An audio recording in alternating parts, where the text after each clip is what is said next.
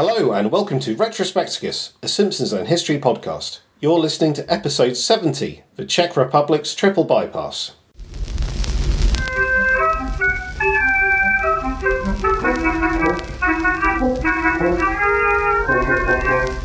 Hey listeners, I'm Gareth Hirons. And I'm Tom Williamson. And welcome to Retrospecticus, The Simpsons and Modern History together at last. In each edition, we'll discuss an episode of The Simpsons and a major historical happening from the time the episode first aired in the US.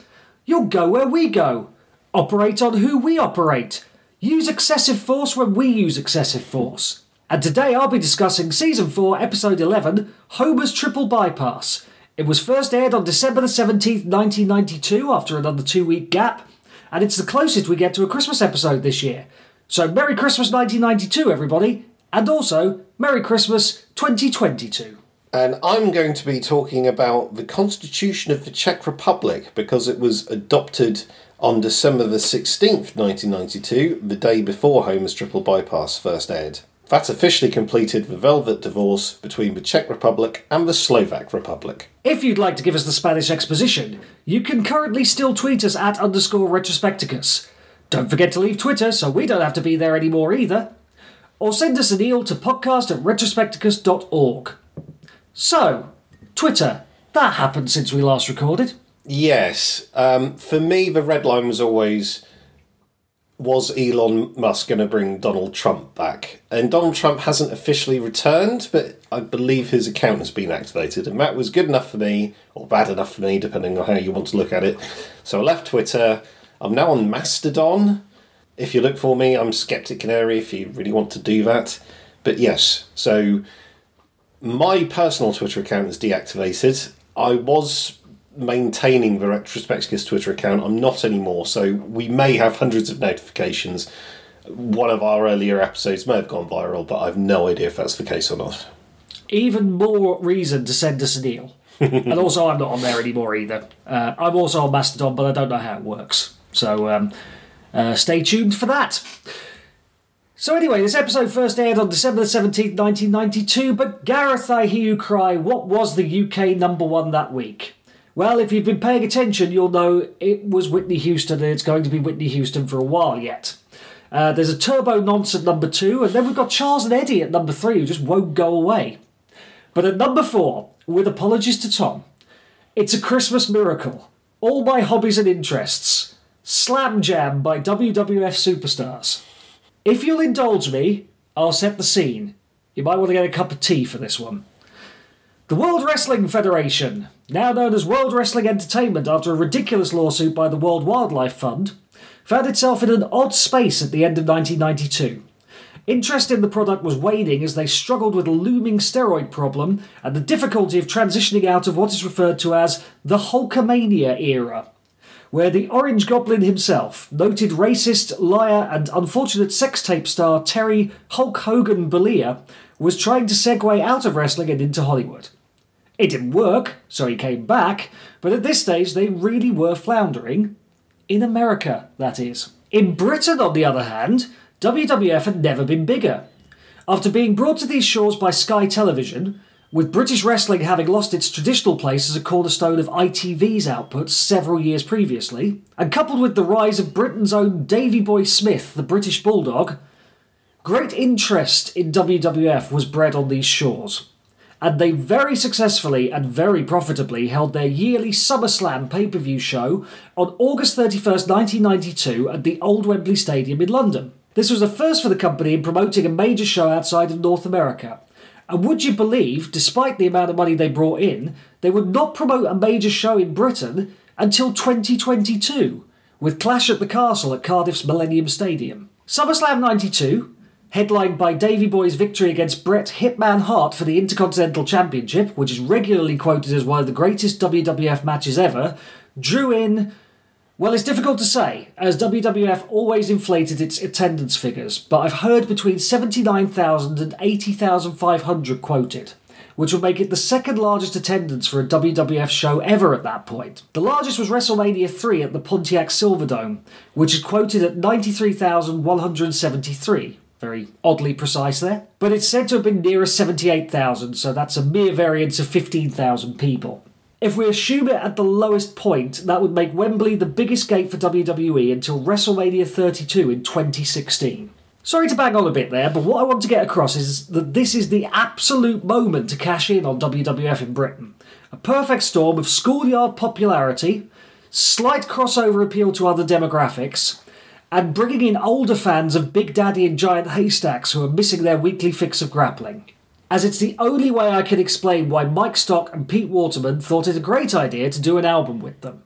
Now, it had been done previously with Pile Driver, the wrestling album. That never made these shores. And it didn't go well enough to provoke a sequel. Until now. Well, then. WrestleMania, the album, did nothing in America, but went top 10 here. With Slam Jam, a completely throwaway piece of none more early 90s lazy pop backing, with several largely disinterested sounding wrestlers saying their catchphrases over the top, including both Davey Boy and Brett, Macho Man Randy Savage, ooh yeah, and slightly incongruously, The Undertaker, reaching number 4, solely based on the popularity of the product rather than any actual quality. As a final irony, by the time this was released, so had been Davey Boy Smith, quietly let go due to his receipt of shipments of human growth hormone during a steroid controversy that threatened to spell the end for the entire WWF product. So these really were the last drops that could be squeezed from that moment of popularity. Returning finally to The Simpsons, with my thanks. The US viewership for this episode was a Nielsen of 14.3. That's about 13.2 million households, and it was the highest rated show on Fox and rated 16th overall for the week. The production number is 9F09, and the credited writers are Gary Apple and Michael Carrington. Huh? No, me either. So let's meet them, why not? This is, pretty obviously, one of the union-mandated non-staff written episodes. Carrington and Apple had just moved to LA to become sitcom writers when they put in a spec script for The Simpsons, which according to Apple featured Homer doing Wall Street stuff and Bart selling counterfeit school raffle tickets. So nothing to do with this episode. But it was well liked enough that Sam Simon gave them the plot outline for this episode as a writing assignment, and off they went. Apple has continued as a writer, best known for animated shows, whilst Carrington has occasionally returned to The Simpsons as, would you believe, a voice artist. And we'll hear him later this season as the iconic voice behind Sideshow Raheem. The chalkboard gag is coffee is not for kids, getting more and more distorted towards the end, suggesting that it is a lesson that Bart has not learned. And the couch gag can be summed up as family small, couch big. But what actually happens in the episode? Well, the Simpsons are going to watch cops in Springfield. Bad cops, bad cops.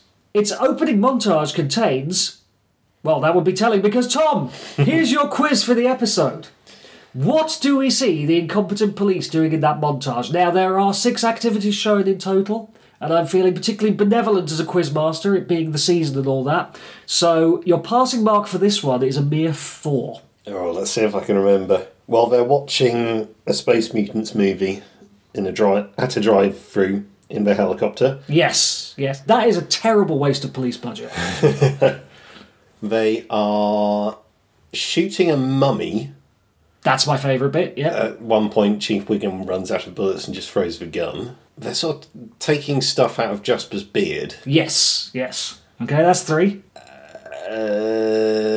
And they're watching TV of police doing some police work. Yes, congratulations. Okay, that's a 4. Do you want to risk it for the 6? Or? Oh, no, I think I'm done there. Okay, so they're also watching Itchy and Scratchy on TV. Oh, yeah. And the other one is Wiggum failing to talk down a window ledge jumper. Oh, yes. Post-opening, they also failed to stop a hatless cattle rustler after battering the wrong door down. It's just another day on the beat for Springfield's finest. Mm-hmm. But why are we watching this in-universe programme? Because Homer is watching it. In bed, with what at first appears to be a single chicken leg, but is later revealed to be a veritable feast, including a full turkey, a pizza, spaghetti, fondue, a birthday cake, and a bottle of Diet Cola. Marge expresses concern for his heart. We already know where this is going thanks to the episode title, but they don't, I guess. Homer, despite massive chest pain, is deaf to her concerns. And this continues at breakfast the next morning, where Bart's being gross and Lisa's cries of anguish nearly kill Homer, who soon forgets he has 1,000 knives made of fire stabbing him in the heart when he sees there is bacon available. Marge has prepared him a special surprise breakfast. No, Not a whole roast pig that can somehow still talk despite being dead and cooked as he imagines, but nice, healthy oatmeal. But it's got a bug in it, so, what can you do? Later, whilst in his car and following, seemingly inexplicably, but we'll talk about that later, the birthplace of Edgar Allan Poe being moved on the back of a truck up a hill by Hans Moleman, who he then runs off the road into a fiery wreck, Homer is aware of a horrible thumping noise and is relieved when a mechanic reveals it's his heart rather than his transmission. At this point, I'm struck by how much has happened in this episode. We're only about a minute into it. At work, he's spied on by Mr. Burns, who is disappointed with his gluttonous lollygagging and then further disappointed when Smither reveals that they weren't allowed to put a poisoned donut in the selection. As he can't murder him, he does the next best thing and fires him. And as he circuitously does so, we see a box out of Homer's heart. It's not good, and the inevitable happens, shattering the lens of the fictional camera, as he has the first of his many heart attacks in this episode, and indeed as the seasons go on. It does in fact kill him, and his spirit leaves his body but returns when Mr. Burns mentions a condolence ham. Upon waking up, said ham is cancelled. Homer is then rushed to hospital after the ambulance stops for Deer's Crossing, and we see Sideshow Mel stuck in a cannon and Chief Wiggum with a bad case of lockjaw. Marge is clipping coupons with her sisters when she gets the news and rushes to his side. We then see episodes from Homer's life as it flashes before his eyes. Having pizza in the maternity ward as a baby, and having a sudden drop of voice destroy his choir career. Worse than that, Hibbert starts messing with Homer's face to prove how weak he is, flying in the face of his hippopotamus oath. Hibbert can't fix his heart, but he can tell him how damaged it is. Marge is happy to pay whatever is required to repair it, but they simply don't have enough to cover the $30,000 bill for the heart bypass operation, which rises to $40,000 when the original quote gives him another heart attack. They have $70 in their account, but it's fine. America's healthcare system is second only to Japan, Canada, Sweden, Great Britain, well, all of Europe. So Homer's certainly will be fine. Unfortunately, his complete scamming of Merry Widow insurance fails when he has a fourth heart attack, one of which must have happened off-screen, whilst signing his policy. So it's off to beg from the major religions. His plea to Reverend Lovejoy was unlikely to get off the ground, as he admits he finds his sermons boring, and to a rabbi, possibly Rabbi Krostovsky? The character model looks a little off, but it's easy to make the connection. When he mentions that whilst he has rented Fiddler on the Roof, he has yet to watch it. It's a hiding to nothing, but he at least gets a free doodle. As usual, TV has the answer. Hi, everybody! It's an advert for Dr. Nick, who offers to perform any surgery for $129.95. Just call 1-800-DOCTORB. The B is for bargain. This leads Homer to have to tell the kids about his predicament, but luckily nothing can upset them as they're the MTV generation and feel neither highs nor lows. Also worth noting that Homer is a new tie wearing in this scene, and I don't believe that tie has been seen before or since. Homer explains, without sugarcoating but with the use of both finger and hand puppets, that Mr. Legvein is going on a journey to marry Princess Left Ventricle. Bart worries that if it's botched, he won't have a dad. For a while. Homer still isn't worried because only bad people die, including Abraham Lincoln, who sold poisoned milk to schoolchildren. I love that line. In hospital, Homer meets Flanders, who is donating a kidney and a lung because he's that nice. Dr. Nick arrives to say hello, but has to report to the coroner, which he does by jumping out of the window when concerned journalists block the door. Krusty then visits the next day as part of the public service for his glug glug, vroom vroom, thump thump, and reveals that he has also had cardiac surgery and that his complexion is no longer makeup, which they go back and forth on, but we'll take that as gospel for now. Whilst Lenny and Carl pretend Homer's been difficult to replace at work, where in actual fact, a brick on a piece of rope has provided adequate cover. In a piece of foreshadowing, Lisa reads up on the operation and acquires a cow's heart for reference. As it turns out, Dr. Nick is studying too, watching a video at the local library on how to perform the operation, though someone has taped over part of it with an episode of People Who Look Like Things. I love that. That's my favourite bit in this episode. It looks bleak for Homer, who post-death wants to be stuffed and put on the couch to prevent Marge from remarrying, before delegating his last words to Lisa and Bart, who do a much better job than he would have. As Homer goes under the knife, Moe enforces a whole 6 seconds of silence in the bar whilst Apu wonders if his unhealthy treats could be to blame before selling someone jerky and vodka. And luckily the operating theatre has a viewing gallery, as Dr. Nick predictably fails to pull it off and Lisa has to tell him how to do the operation, which he eventually gets right, before running afoul of his old friend Mr. McGregor. And that's about it, really. A bit of an abrupt ending as Homer's heart beats out the theme tune. So, I think, good episode. Not great.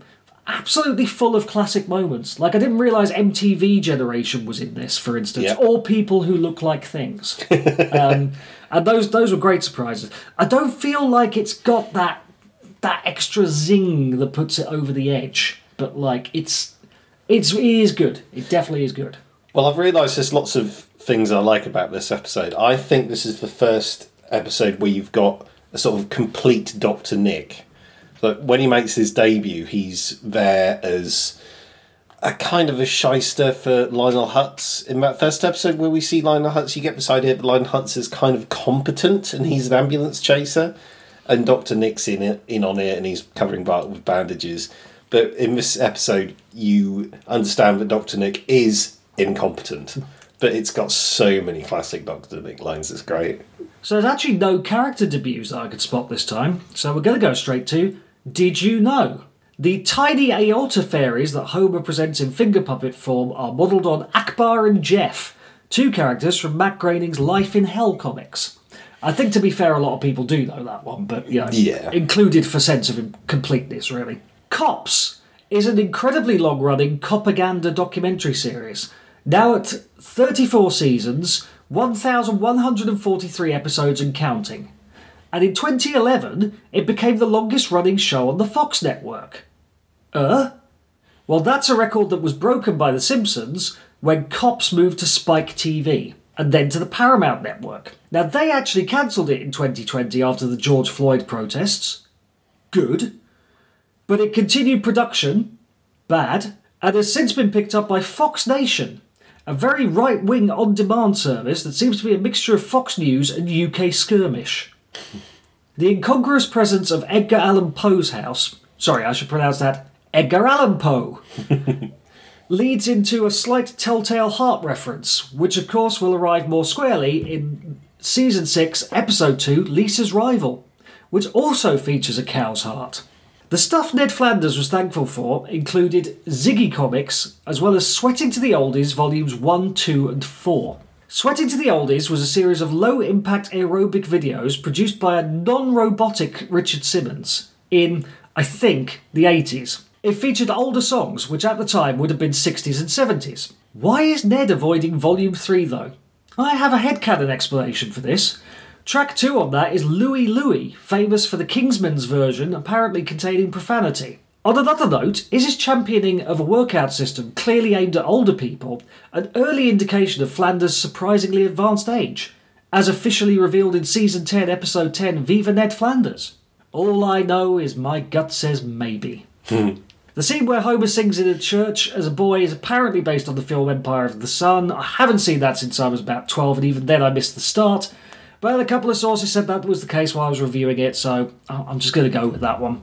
And finally, when the bad cops bust down Reverend Lovejoy's door, they say they're looking for 742 Evergreen Terrace, which is eventually settled on as the canonical address of The Simpsons.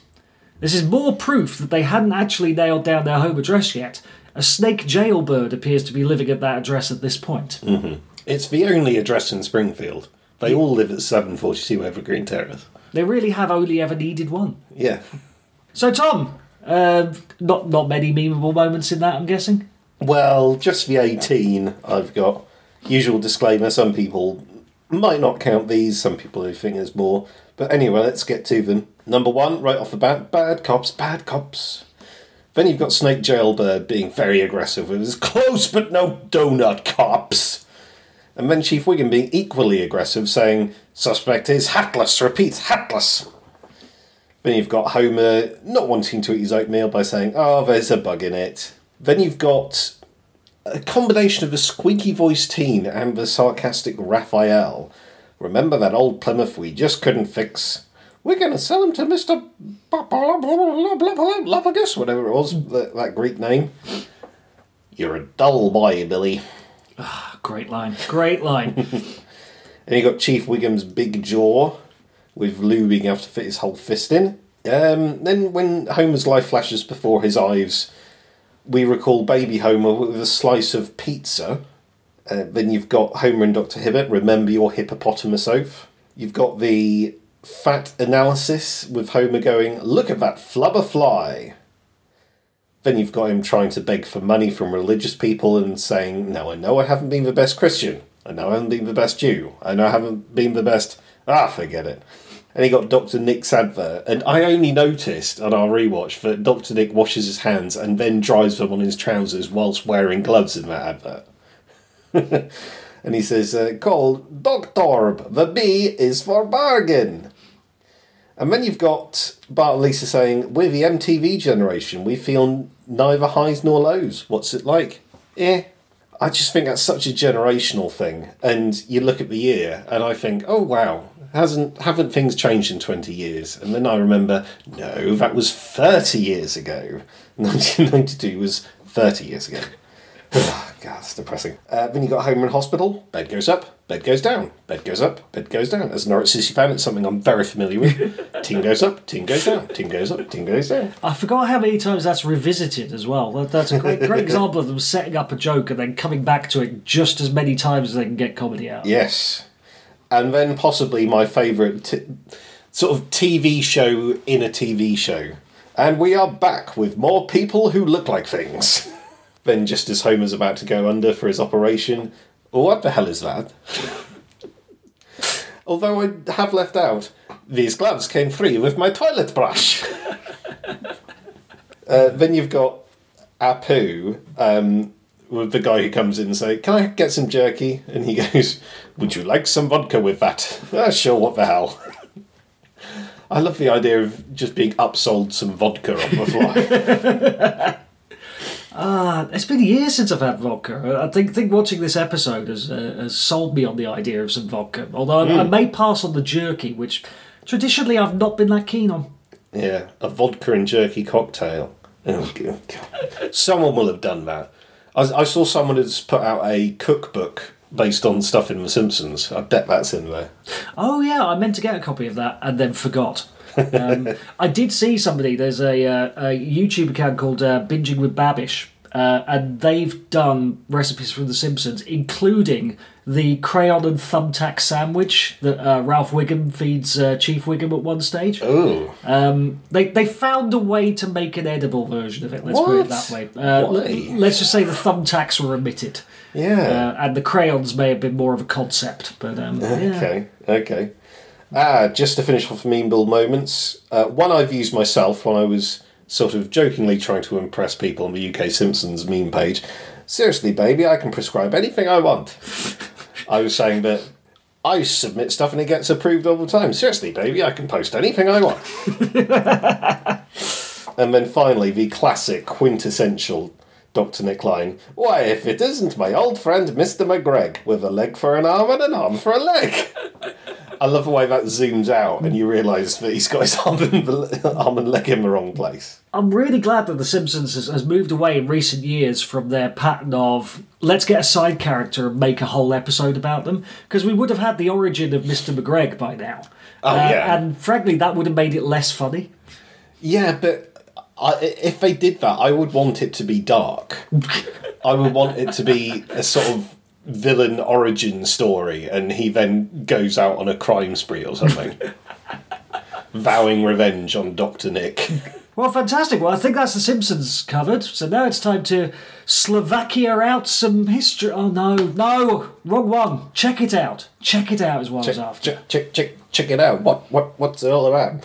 Okay, the Czech Republic, or is it Czechia? So let's get that out of the way.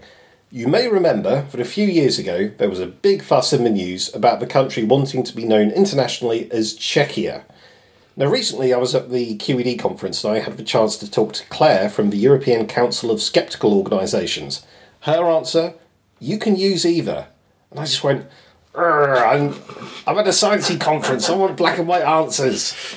The explanation I've read is that Czechia is a noun and Czech is an adjective. It's a bit like how France is officially the French Republic, so Czechia is the Czech Republic. Personally, I don't like Czechia for a couple of reasons. One, it sounds too much like Chechnya, a region of Russia, which we might talk about in future.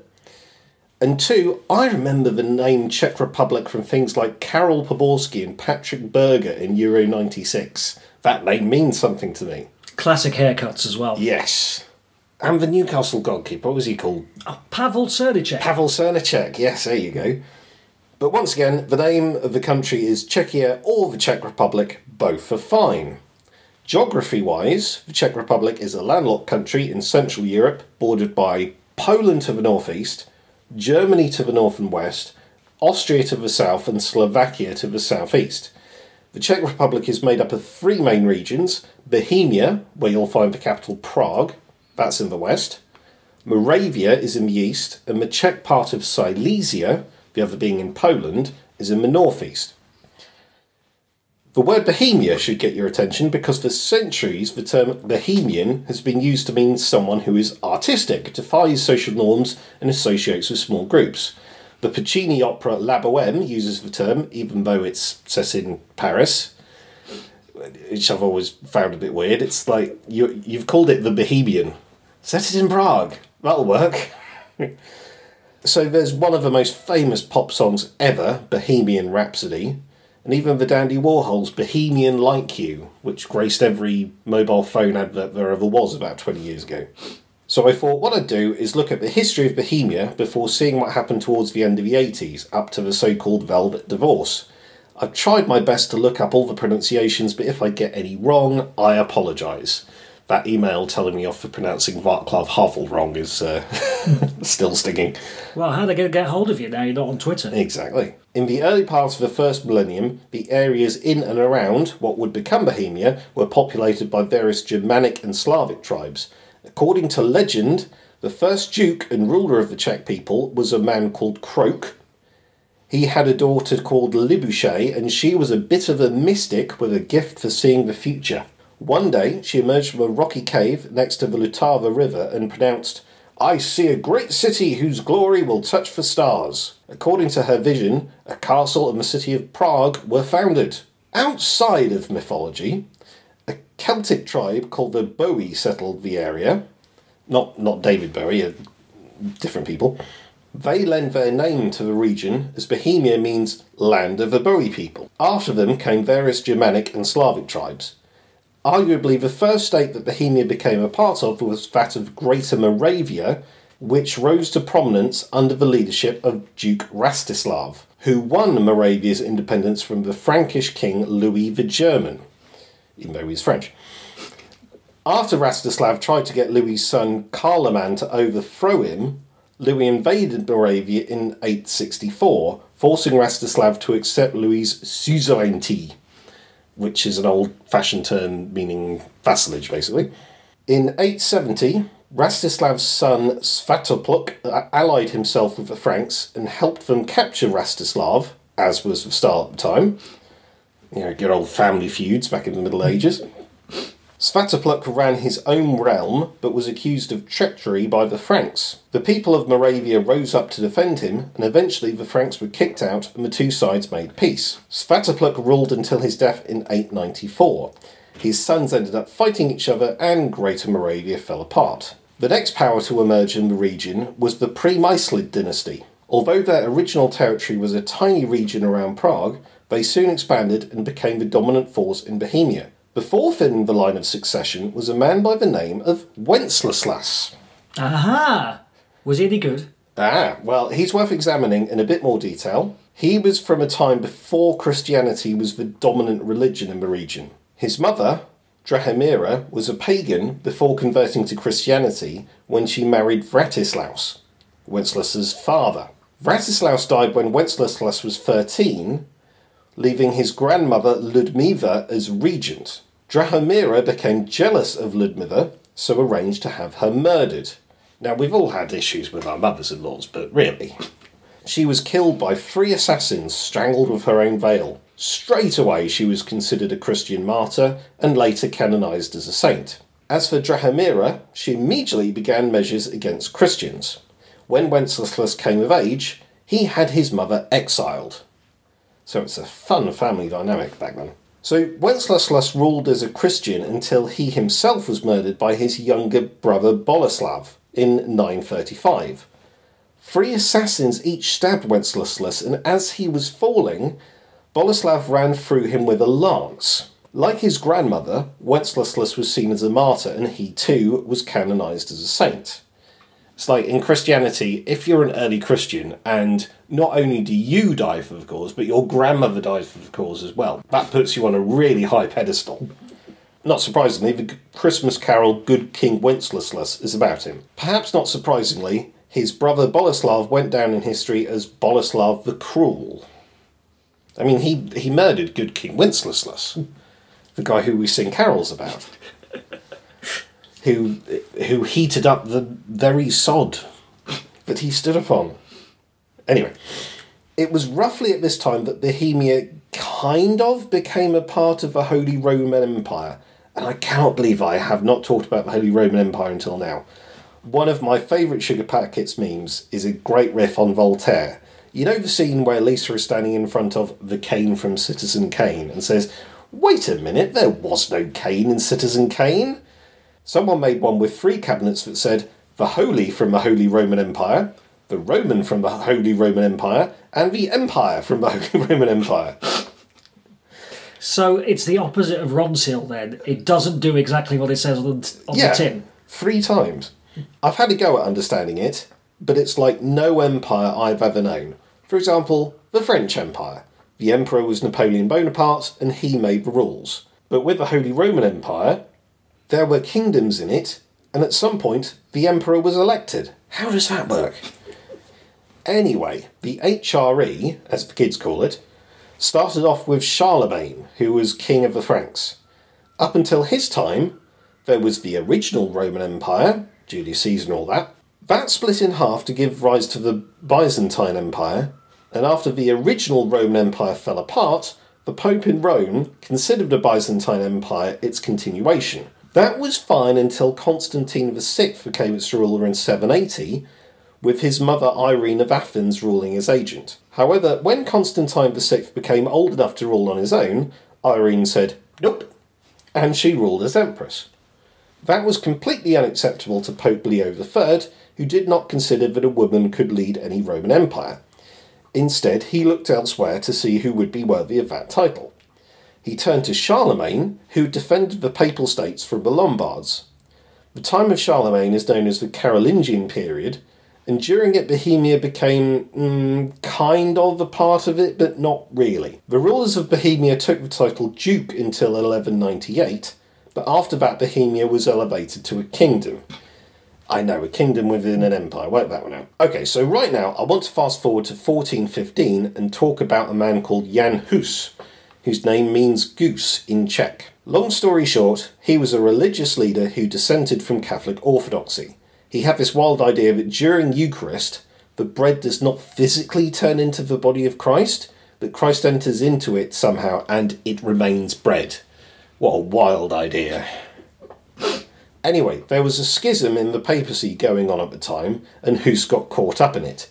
He was condemned as a heretic by the church leaders and sentenced to be burned at the stake. As he was led away, he was reported to have said, "You may kill this goose, but eagles and falcons will come after me." Which seems like that was too good to be true. That is a badass closing line there. Yeah. I would be surprised if that was what he actually said. Yeah, and whoever burned him after he died going, "Well, that goose is cooked." So, after he was executed, his followers, known as Hussites, or Hussites, however you want to say it, were enraged. In 1419, they stormed a council meeting at the new town hall and killed a judge, the burgomaster, and several council members. They did it in a particularly famous way. Do you know what that was? Just this once, Tom, I do actually know what this is, because I watched a video about it on Puppet History the other day. Nice. It's they got chucked out windows, didn't they? They did.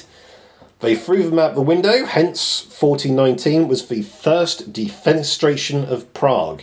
Defenestration meaning to throw out of the window.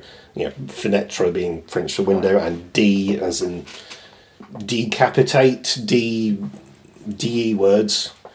It's yet another thing that I only know the definition of through comic books, because there is an obscure DC superhero, I suppose we could say, called the Defenestrator, Oh, right. who carries a window around with him to throw people through. Nice. Didn't know about that. So, the event was the catalyst for the Hussite Wars, which plagued Bohemia for 20 years. To add to the complexity of the geopolitics of the time, we have to consider the Habsburg monarchy. The family had a Spanish half and an Austrian half, with the Austrian half having its power in the Holy Roman Empire. 1526 saw the Battle of Mohacs, an almighty affair that saw a huge army of up to 100,000 troops of the Ottoman Empire take on a coalition of the Holy Roman Empire and its allies. The battle was for neighbouring Hungary. The Ottomans won, and Hungary was partitioned between the victorious Ottomans and Transylvania, with Hungary itself maintaining a small portion of its territory. Louis II, who was King of Hungary, Croatia and Bohemia, was killed. Archduke Ferdinand I took over the throne of Bohemia, bringing Bohemia into the Habsburg monarchy. The Protestant population of Bohemia enjoyed considerable religious freedom for the rest of the 1500s, but that changed when Ferdinand of Styria became King of Bohemia in 1617. He was a proponent of a Catholic counter-reformation, and he cancelled the construction of some Protestant churches. The Protestant landlords, protested against this. They requested to meet Catholic representatives to find out who was responsible, and they did so at the Bohemian Chancellery on May the 23rd, 1618. And can you guess what they did to the Catholics who they blamed for the cancellation of the church's construction? Ooh, once again I know this. They also chucked them out windows. They did. So that was the second defenestration of Prague. However, this one was very different. Despite falling 70 feet, they all survived. The Catholics attributed this to divine intervention, claiming that Mary herself had saved them. The differences in art from the two sides is great. The Catholic images are dramatic and picture saints and angels, while the Protestant explanation features the men falling in a dung heap. Needless to say, the attempted murder of Catholic officials by the Protestant lords did not go down very well, and it precipitated the 30 Years' War, an incredibly destructive conflict that had Bohemian, Danish and Swedish phases, saw millions die and the population of some German states reduced by 50%. After its conclusion with the Treaty of Westphalia in 1648, Bohemia found itself as part of the Austrian Empire. Still Habsburg, though. Bohemia took decades to recover, and Protestants weren't allowed to worship there until the Austrian Emperor Joseph II issued the Edict of Toleration. In the early 1800s, Bohemia, as part of the Holy Roman Empire, got caught up in the Napoleonic Wars. Following defeat at the Battle of Austerlitz, the empire was dissolved by Napoleon and reorganised into the Confederation of the Rhine, a French puppet state. Bohemia, however, remained a part of the Austrian Empire. There it remained until 1867, when the Austro-Hungarian Empire was formed following the famous compromise, which gave birth to a major European power and a hideous flag. As we all know, Gavrilo Princip shot Archduke Franz Ferdinand of Austria in 1914, thus triggering World War I. Both the German and Austro-Hungarian empires fell apart afterwards. As for Bohemia, it would become part of a newly independent nation of Czechoslovakia. Its first president was a man by the name of Tomáš Masaryk, who had long campaigned for a federated Austria-Hungary, and whose vision was somewhat realised when Czechoslovakia was created following the Treaty of Saint-Germain-en-Laye, which was kind of Austria-Hungary's version of the Treaty of Versailles. Despite World War I being known as the war to end all wars, the year afterwards Czechoslovakia went to war with Poland over the territory of Silesia. They ended up splitting it between them, and to this day half of Silesia is in Poland, with the other half being in what is now the Czech Republic. It's fair to say that relations between the Czechs and the Slovaks hadn't always been, let's say, rosy, but progressive social policies in the 1920s helped to ease tensions. Of course, the 1930s saw the rise of Nazi Germany, and just in case Kanye West is listening, that was bad. Adolf Hitler tore up the Treaty of Versailles, reoccupied the Rhineland, and declared the creation of the Third Reich. The first being the Holy Roman Empire, and the second being the one proclaimed at Versailles in 1871. After annexing Austria and the Anschluss, Hitler turned his eyes to the German-populated regions of Czechoslovakia, the Sudetenland. Britain, Germany, France and Italy, but not Czechoslovakia, conducted a meeting in Munich, the one that Neville Chamberlain famously returned from, waving a piece of paper in the air and declaring, "Peace for our time." Nazi Germany was given the Sudetenland, but of course Hitler didn't stop there. He occupied Czechoslovakia and made the Czech part a German protectorate, while Slovakia became an independent republic run by the far-right Slovak People's Party. And of course World War II was devastating for Czechoslovakia. Hundreds of thousands were killed by the Nazis, and the Jewish population of Bohemia and Moravia was pretty much annihilated. Eventually, the country would be occupied by the USA and the Soviets at the same time, with General Patton's army entering Pilsen in the southwest and the Soviets occupying Prague. During the war, the Czechoslovakian government was exiled to London. From there, they issued what became known as the Beneš Decrees. Named after the President Edvard Beneš, they were, and still are, a series of laws that prevent ethnic Germans and Hungarians from being Czechoslovak citizens. After World War II, there were huge territorial changes in Europe, but not too many in Czechoslovakia, with the exception of Subcarpathian Ruthenia, which was made part of Ukraine. The government enacted the Beneš Decrees, and some 2 million ethnic Germans and Hungarians were expelled, with their property confiscated. Around 250,000 Germans were allowed to remain because the decree stated that anti-fascists were allowed to stay. In 1946, there was a general election that covered the whole country, unusual for the post-war Eastern Bloc. The Communists had the largest share of the vote, but that was only 31%. The Communist leader Klement Gottwald therefore formed a coalition government. The popularity of the Communists quickly waned, largely because of the Marshall Plan. This was a huge aid package provided by the USA to Europe, named after the Secretary of State George Marshall. While countries like the UK, France and West Germany were the main beneficiaries, it was also offered to the Soviet Union and Eastern Bloc countries.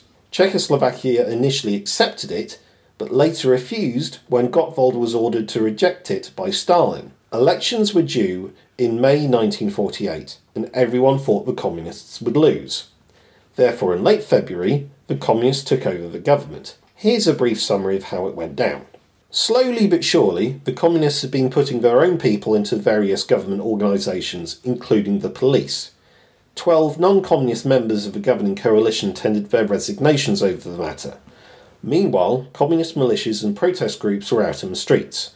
Gottwald addressed a crowd of 100,000 and threatened a general strike. In response to this, the President Edvard Beneš, of Beneš Decrees fame, accepted the resignations of the non-communist ministers and approved new ministers that the Communist Party wanted. After that, everyone in the government was either a communist or a so-called fellow traveller, someone who wasn't officially a communist but was sympathetic to their cause. The only exception was the foreign minister Jan Masaryk. 2 weeks after the coup, Masaryk was found dead outside his third-storey bathroom window, dressed only in his pyjamas. The death of Masaryk remains controversial to this day. It was widely assumed at the time that he was murdered by being thrown out of his window, with some calling it the third defenestration of Prague. The latest investigation into his death concluded in 2021 with the verdict that murder, suicide, or even an accident were all possible. So it's one of those mysteries of history. It could have been anything. It could even have been a boat. Communist power was consolidated in May with a new constitution that made Czechoslovakia a people's democratic state. The Social Democratic Party, who were nominally the opposition, merged with the Communists. Also, President Beneš died of natural causes in September, and with him any remnants of the old regime. Is that definitely natural causes, or could that also have been murder, suicide, an accident? No. He was old. He'd had 2 strokes. He was okay. That was definitely back to rights. Then, yeah, right. yeah. The coup had huge repercussions for the new Cold War world. It just so happened that the Western leaders were meeting in London at the time, and the coup proved to be a catalyst for discussions that would eventually lead to the establishment of West Germany as a state and the formation of NATO. Also, any nagging doubts the Americans were having about the Marshall Plan were quickly done away with. In response to Western powers forming NATO, the Soviet Union responded with the creation of the Warsaw Pact. As for Czechoslovakia, the control the Communist Party exerted led to political repression and purges, an example of which being the Slansky trial of 1952, which saw the General Secretary of the Communist Party, Rudolf Slansky, denounced by Chairman Gottwald. After the death of Stalin, de-Stalinization came pretty slowly under the leadership of Antonin Novotny, with the living victims of the Slansky trial not being released until 1967. The late 60s saw a change in the leadership. Novotny was losing support, so he invited Leonid Big Eyebrows Brezhnev to Prague. Apparently Brezhnev was shocked by how unpopular Novotny was, so he authorised his replacement by Alexander Dubček. Under Dubček, things seemed to improve. People openly criticised Novotny in the press without any repercussions, something that would have been unheard of at the time. Later, Dubček announced Socialism with a Human Face, a series of reforms that included freedom of the press, freedom of speech and freedom of movement. This alarmed Brezhnev. At first, the two sides attempted dialogue. At a meeting on July 29, 1968, the two sides, headed by Brezhnev and Dubček, appeared to reach a compromise. Dubček promised to reaffirm his commitment to the Warsaw Pact, prevent the resurgence of any other political parties, and control the press more effectively. In return, Brezhnev vowed that Soviet troops who were in Czechoslovakia on military manoeuvres would leave. On August the 3rd, the two sides met in Bratislava and signed the Bratislava Declaration. All participants confirmed their commitment to Marxism-Leninism, and Brezhnev declared that the Soviet Union would invade any country within the Warsaw Pact that strayed into a bourgeoisie government. This marked the start of the Brezhnev Doctrine. All these reassurances weren't good enough for Brezhnev, and on the night of the 20th of August 1968, a combined Warsaw Pact force consisting of 200,000 men and 2,000 tanks invaded.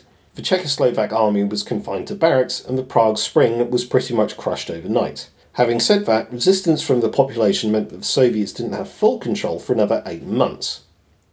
At least one communist leader spoke out against the invasion. Can you remember who that was? I'm going to say, by a process of elimination, that it's the only one I can think of right now, which is Nicolae Ceausescu. Correct. Of course, the focus of our first proper episode. Don't listen to that, by the way. No. You can listen to the first proper episode. Don't listen to the pilot. Oh, don't listen to the pilot. Sorry, I'm a bit rusty. We haven't done one of this for a while. So, Dubček and the rest of the leadership submitted themselves to the Soviet forces and encouraged people not to take up arms, fearing a bloodbath. Rather than being thrown into prison, Dubček was allowed to return to Prague to resume his duties the week after the invasion. Under Soviet supervision, all his reforms were gradually undone. Dubček was forced to resign following the Czechoslovak hockey riots of 1969, which saw hundreds of thousands on the streets of Prague following the Czechoslovakia ice hockey team beating the Soviet Union in Stockholm. After that, he was then made ambassador to Turkey. The hope was he'd quietly defect to the West so that he wouldn't be a problem anymore, but that never happened. You might be surprised to know that Dubček was allowed to, live. He ended up working in the forestry service, although I don't know if he had anything to do with helping to prevent forest fires. He and his family got to live a pretty comfortable life. As for Czechoslovakia, the Communist Party held a monopoly until the momentous year of 1989, back when the world was really interesting. So once again, when Mikhail Gorbachev took power in the Soviet Union, he put in place the policies of glasnost and perestroika.